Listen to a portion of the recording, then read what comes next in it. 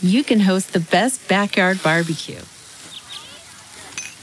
When you find a professional on Angie to make your backyard the best around.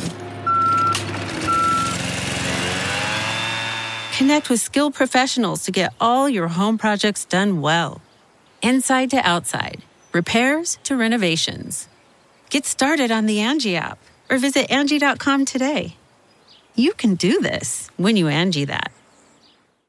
Getting the smile and confidence you've been dreaming about, all from the comfort of your home, isn't a total mystery with Byte clear aligners. Just don't be surprised if all your friends start asking, "What's your secret?" Begin by ordering your at-home impression kit today for only $14.95. Byte clear aligners are doctor-directed and delivered to your door. Treatment costs thousands less than braces, plus they offer flexible financing, accept eligible insurance, and you can pay with your HSA FSA. Get 80% off your impression kit when you use code WONDERY at Byte.com. That's BYTE.com. Start your confidence journey today with Byte. This episode of Speaking of Bitcoin on the CoinDesk Podcast Network is brought to you by Nexo.io. Exchanges are finding themselves in this very weird interface between traditional finance and regulation and the brave new world of crypto. And while being at that interface is incredibly profitable, it's also just a morass of complications and headaches. Regulators, the quintessential bureaucrats whose job it nominally is to be neutral arbiters, helping the public craft and then enforcing rules to keep the playing field level while protecting consumers, are the topic of today's show, specifically the Securities and Exchange Commission, better known as the SEC. With a mandate to regulate investment contracts, more commonly known as securities, shares, or equity, they've long had their sights on regulating portions of the cryptocurrency ecosystem. But before that, introductions. My name is Adam E. Levine, and this is Speaking of Bitcoin. This time, as always, I'm joined by the other host of the show, Dr. Stephanie Murphy. Hi. And Andreas M. Antonopoulos. Hello. Jonathan is out this week. So, folks, let's start with the balance sheet, or at least the balance sheets of public companies. Andreas, please lead us into this one. About a week ago, the SEC announced that crypto companies in the US, specifically publicly listed crypto companies, which, as far as I know, is really mostly Coinbase at this moment, will have to take their customers' balances, the custodial assets that they hold on behalf of customers, and add those to their balance sheets, which basically means that same with banks, customer deposits that are ultimately owed to the customers are liabilities, and reserves that are not owed to the customers are assets on the balance sheet. Now, this is going to have an obvious and immediate effect of significantly increasing the balance sheets. Just for comparison, Coinbase's balance sheet at the moment is $21 billion, and the customer assets they have are $287 billion in deposits. So that's more than 10 times increase in the balance sheet. Of course, a lot of that's liabilities with the corresponding assets. So it's going to balance out. Balance sheet, get it? But it's going to certainly increase their balance sheet. However, and this is the real issue that may arise, obviously these assets need to be marked to their value in dollars, which means that volatility in cryptocurrencies is going to translate directly to balance sheet volatility, something that another publicly listed company that doesn't have custodial assets but has Bitcoin as a reserve asset, MicroStrategy, discovered recently when the SEC told them they had to do the same, meaning list their reserve Bitcoin on their balance sheet. And they had the single biggest one-day drop in their stock price because of volatility in Bitcoin. So the stock dropped because the balance sheet appeared to be volatile and the investors didn't like that, or why? The stock dropped because in their quarterly report, they had to write down billions of dollars in the last quarter due to the recent drop in the Bitcoin price. And since they had to show that as a reduction in their reserves, they tried to keep it off their balance sheet. The SEC disagreed, said they had to have it on the balance sheet. And as a result, when it did appear as I think it was something like a 50% drop. Yeah, they ended up suffering a pretty big drop in their stock price as a result. Now, both Bitcoin and the MicroStrategy stock bounced back after that. But that's a perfect example of volatility in the underlying asset feeding into volatility on your balance sheet, which gets reported quarterly, which looks like something big happened in your balance sheet, although it didn't in Bitcoin terms, and results then in the markets reacting. But the thing I don't understand is like people who own shares of MicroStrategy didn't understand that this was just an appearance of the company losing value because of that they had to write down this drop in Bitcoin price and it affected their balance sheet? Or, I mean, yeah, who knows? Part of it could be that they didn't understand. Part of it could be that they did understand. And they said, well, you elected to put all of this money into a volatile asset in your company reserves. And when that drops, well, the value of your company drops because you have lower reserves. Mm-hmm. Yeah, and there's really no way to separate it out and get into the mindset. Yeah, and then there's algorithmic trading, where there aren't any people to understand. Yeah, there's no mindset, yeah. Right, it's a neural network that went, ooh, ding, kabow. So what happened to MicroStrategy could very easily happen to other publicly listed crypto companies. And of course, Coinbase is a prime example of that, where unlike MicroStrategy, they didn't choose to invest their reserves in cryptocurrency, and effectively, they probably don't keep all of their reserves in cryptocurrency. But now, because their customer deposits are going to be reflected, they're going to get the corresponding volatility feed through.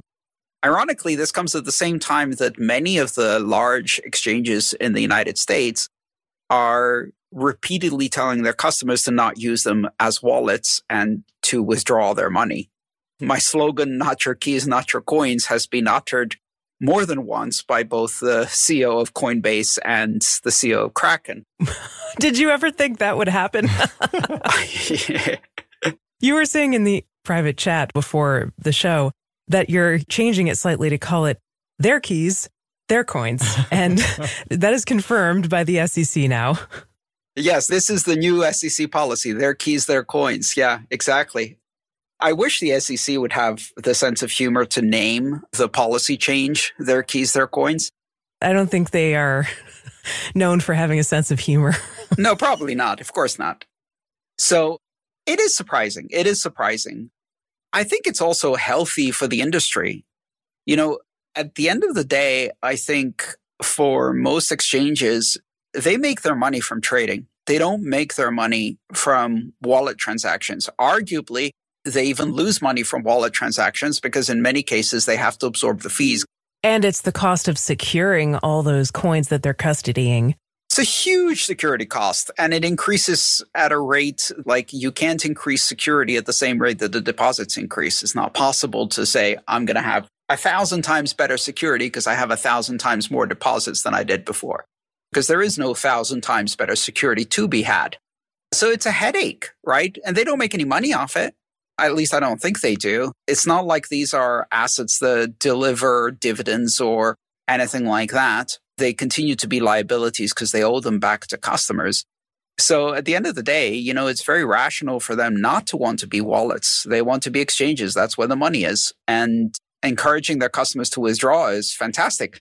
Of course, you know, that causes other problems because withdrawals come with regulatory obligations. So it's a very interesting mess.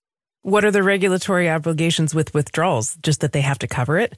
Well, no, the travel rule is the biggest one now because more and more countries are imposing this requirement that when a customer withdraws or uses a wallet from an exchange, that the exchange verifies that the destination of those funds belong to someone identified. Either the customer themselves, in which case you need to do some kind of proof of address, ownership, or identifying the actual recipient if they're using it as a wallet. And because they can impose these regulations on exchanges, because they're regulated entities and not, you know, self-custody wallets, that's exactly where they apply them. So the FATF's travel rule is beginning to bite, especially in Europe. And we're going to see the same thing worldwide. It's interesting. We predicted this, of course, but exchanges are finding themselves in this very weird interface between traditional finance and regulation and the brave new world of crypto. And while being at that interface is incredibly profitable, it's also just a morass of complications and headaches. So, yeah. Yeah, I mean, these are the kind of bottleneck points, right? So on the one hand, it means that you can make a lot of money because everybody is sort of forced to go through one of these things one way or the other, right? But on the other hand, it again makes you vulnerable as something that's very attractive, as a choke point where, as a regulator, you look at that and you say, aha, I can deploy the same amount of sort of effort here, but I can get an outsized return relative to other areas. You know, one thing that really jumped out at me about this story from the Business Insider story on it, quote, the guidelines contrast with those for brokerages, which don't have to put customer assets on their books. The SEC pointed to particular risks involved with crypto assets and platforms for taking a different approach. So this is actually not the really standard way. Like, it is standard for banks, but not brokerages. And that's very interesting. Yeah, it's an interesting distinction. And again, we kind of see this behavior over and over again, it feels like, where they pick which side. Are you a bank today or are you a brokerage today, right? Are you an entity that's dealing with customers who are using you as an interface, but ultimately you're not responsible as their counterparty? Or are you actually sort of, again, the bank in all of this?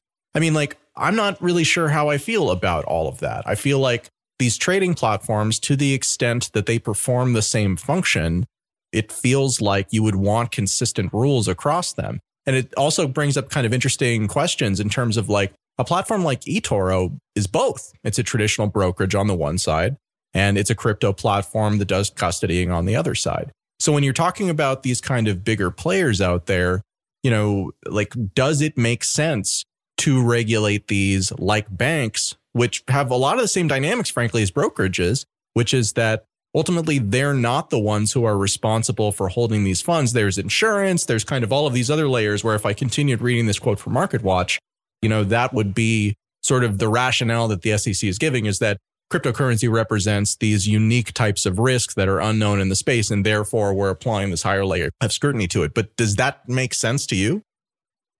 It doesn't make sense. I think we've talked about this in the form of a prophecy in the past, which is fairly obvious. And this is that wherever possible, these entities will get the worst of both worlds, the least common denominator, the most onerous regulation. If you have buckets A and B, and A has the really shitty rules, that's the one we're going to put you in.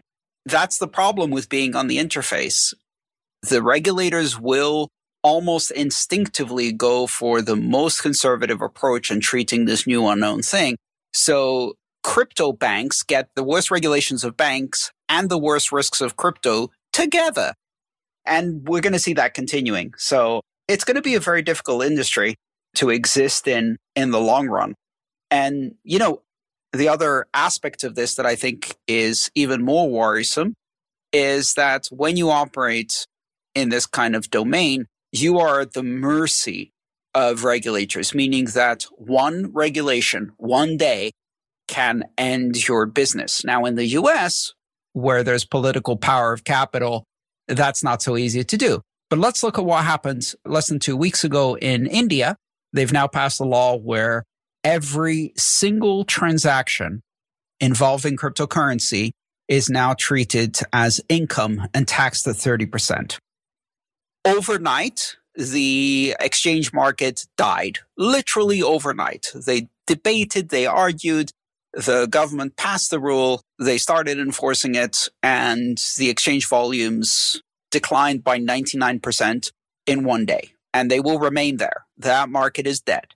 And it's dead because one day a bureaucrat decided to do this, and there is absolutely no due process. And in that environment, there is no real political power for capital. So you build a business, and then one day someone pulls the rug. Wow, that is a pretty extreme example of what happened in India. But I was also thinking when you were talking about this, Andreas, there have been these interest yielding accounts where you can keep crypto in a platform and then get paid interest on it in kind, I guess, like earn interest products. And recently, the SEC also said that those type of products are not okay in the U.S., that any company that offers those have to register as a security, as they're offering a crypto security. And I mean, a lot of them have just shut down to U.S. customers anyway. Yeah, it's not even just the SEC. The state regulators have also been really on those. This is kind of beyond the scope of today's episode. There are some nuanced arguments to kind of go into that might warrant a conversation unto itself. But yeah, it definitely, if you're presenting a target that's out there right now, the regulators are hunting for you, it seems like. Yeah, I mean, I'd be interested in talking about that at some point, maybe, because I followed some of the, discussion of users of the platforms on that subject. And, people are really disappointed. It's hard to find anything that produces a yield these days. At least that beats inflation. That beats inflation, yeah. It's no longer a discussion of whether we can have a level playing field.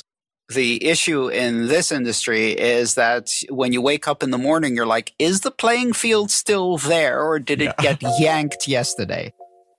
Yeah, well, I mean, it's kind of a wonder there are any crypto banks or crypto companies at all.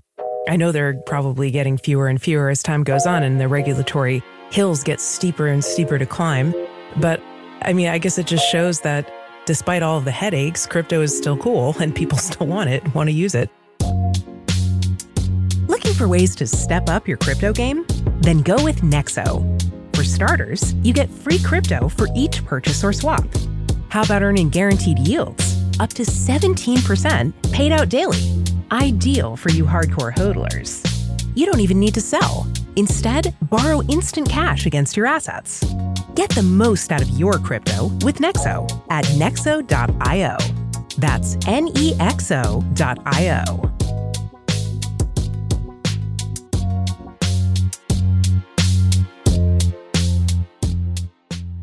Stephanie, you just reminded me of a comment that Janet Yellen, currently Treasury Secretary and former Fed official, made recently, which was something along the lines of, we want to create a regulatory environment that can support innovation within crypto. And this is a funny statement because, of course, regulatory environments by definition don't support innovation because effectively you have rules that come in and that then raise the cost of doing innovation, right? Innovation is inherently kind of like a small scale, probably going to fail, very expensive startup-y type activity. And when you apply regulations to that, really what you're doing is you're making it so that the cost in order to participate, the cost to be compliant, goes up significantly, right? So for a company like Coinbase, like this is kind of annoying to them. But I mean, they have a whole department that's responsible for complying with these types of things.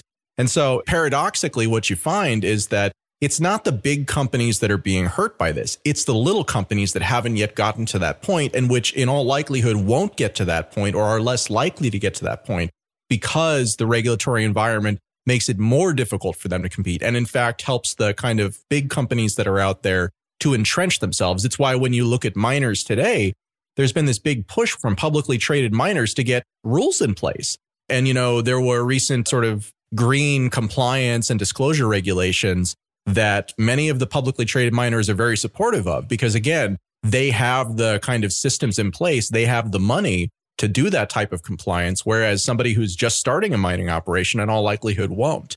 Or doing something creative like using excess natural gas to convert it to a Bitcoin miner. Well, again, BP can do it, right? Like the big companies that are out there, but like the little startups that are figuring out what's the next opportunity that's like the flaring thing, right? Like they don't have that luxury. And so it's just, again, it's like we want to help, but only within the confines of the incredibly rigid, ill-fitting rules that we've decided are the correct ones, in which to the extent that you disagree with them, well, just go the hell away.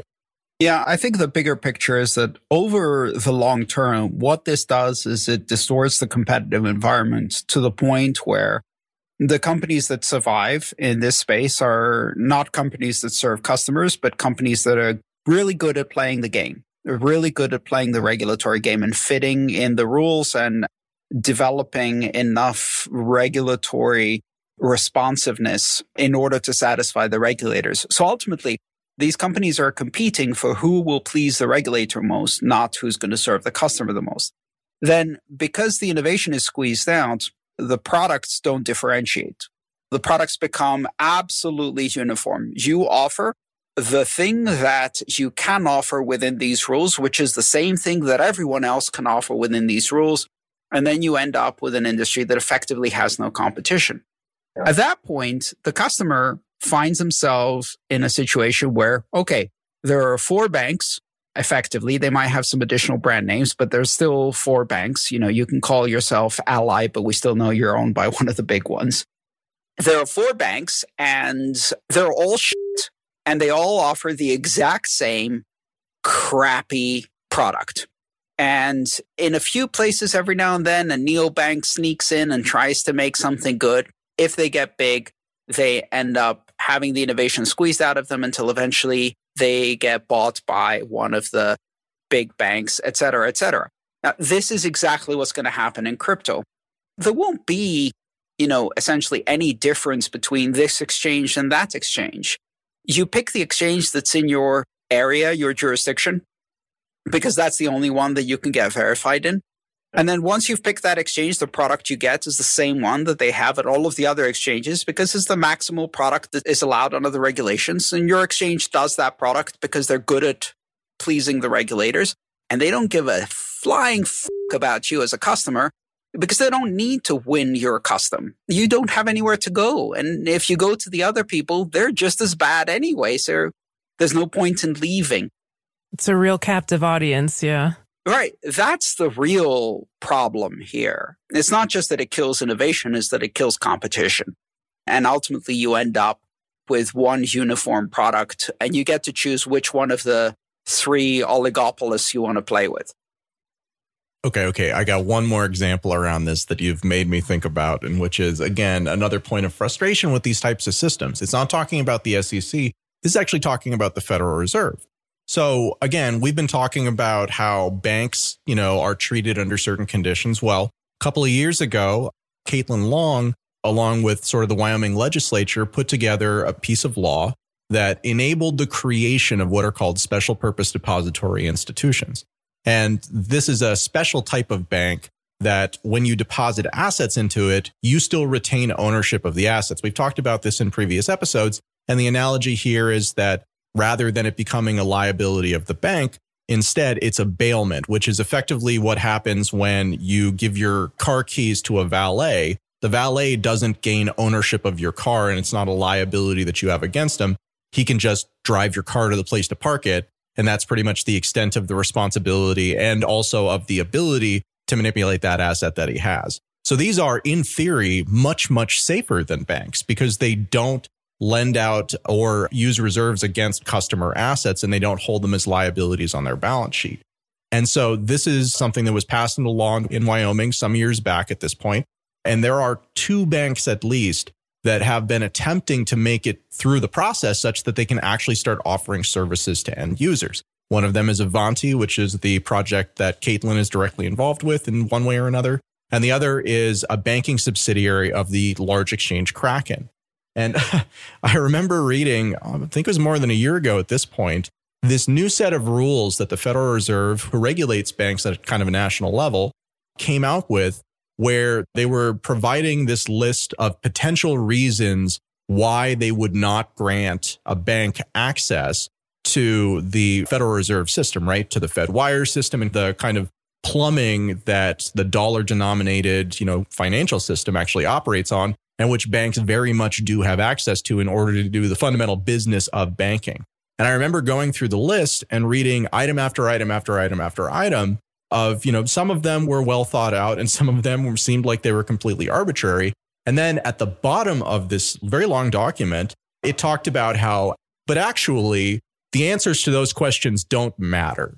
If the Federal Reserve feels like, for whatever reason, the particular institution presents some kind of risk in one of many, many different categories, then they can just choose to decline to either grant the license or just simply choose to decline to respond at all to the bank that was applying for this type of thing. So you can actually do everything right, follow all of the rules and meet all of the requirements, and they can still just arbitrarily decide that no, you actually are out just because we don't like you. And here's the list of reasons that we don't have to back up that we can use in order to justify this decision and say that this was a fair process. So again, like, we've been waiting at this point years for this type of institution, which would be much more friendly to crypto assets and be able to treat them in a much more, kind of appropriate way, given the characteristics of cryptocurrency assets. And yet we are still waiting to see those first players go through. And it's a completely arbitrary time frame. Hey, where'd my playing field go? I swear I left it here. Last night, it was right here. Okay, and that's it for this episode of Speaking of Bitcoin. Today's show featured Andreas M. Antonopoulos, Stephanie Murphy, and myself, Adam B. Levine. Music for this episode was provided by Jared Rubens and Gertie Beats, with editing by Jonas. If you have any questions or comments, you can send me an email at adam@speakingofbitcoin.show. And thanks for listening.